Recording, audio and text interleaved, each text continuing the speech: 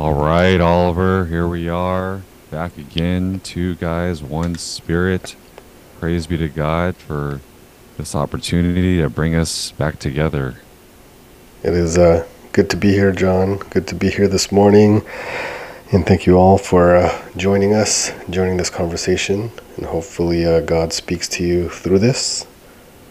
So, again, if you're a listener and you want to open up your Bible, it is the Gospel of John, chapter 19, verses 25 through 27.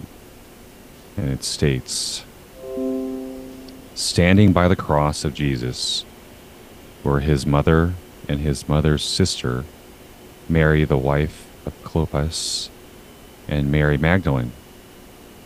When Jesus saw his mother and the disciple there whom he loved, he said to his mother, 'Woman, behold your son.' Then he said to the disciple, 'Behold your mother.' And from that hour, the disciple took her into his home." The Gospel of the Lord. Praise to you, Lord Jesus Christ. Nice, short, but very powerful gospel today on this memorial of Our Lady of Sorrows. Anything? Did you go to daily mass this morning? We did.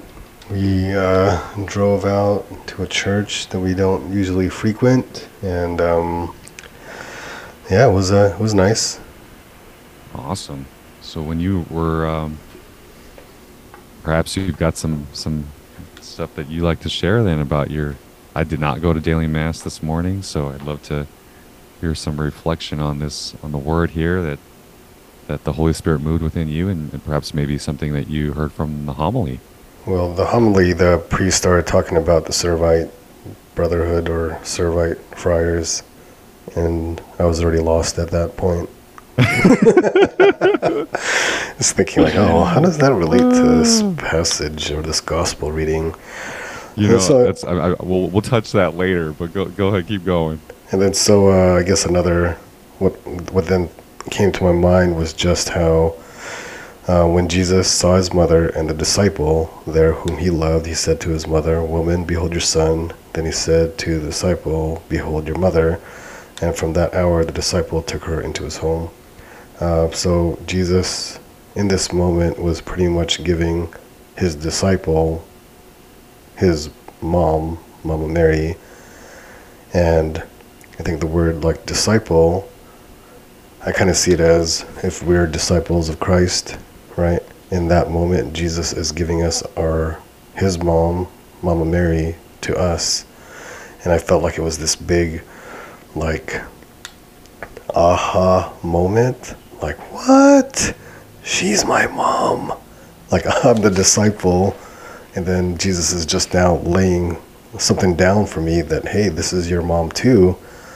And then now, because he has given me his mother, she's my mom too. And now I have to honor her and respect her as my mother now moving forward.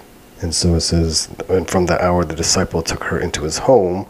So if I'm that disciple, now I'm now taking Mama Mary into my house with me to help me on this journey closer to Jesus.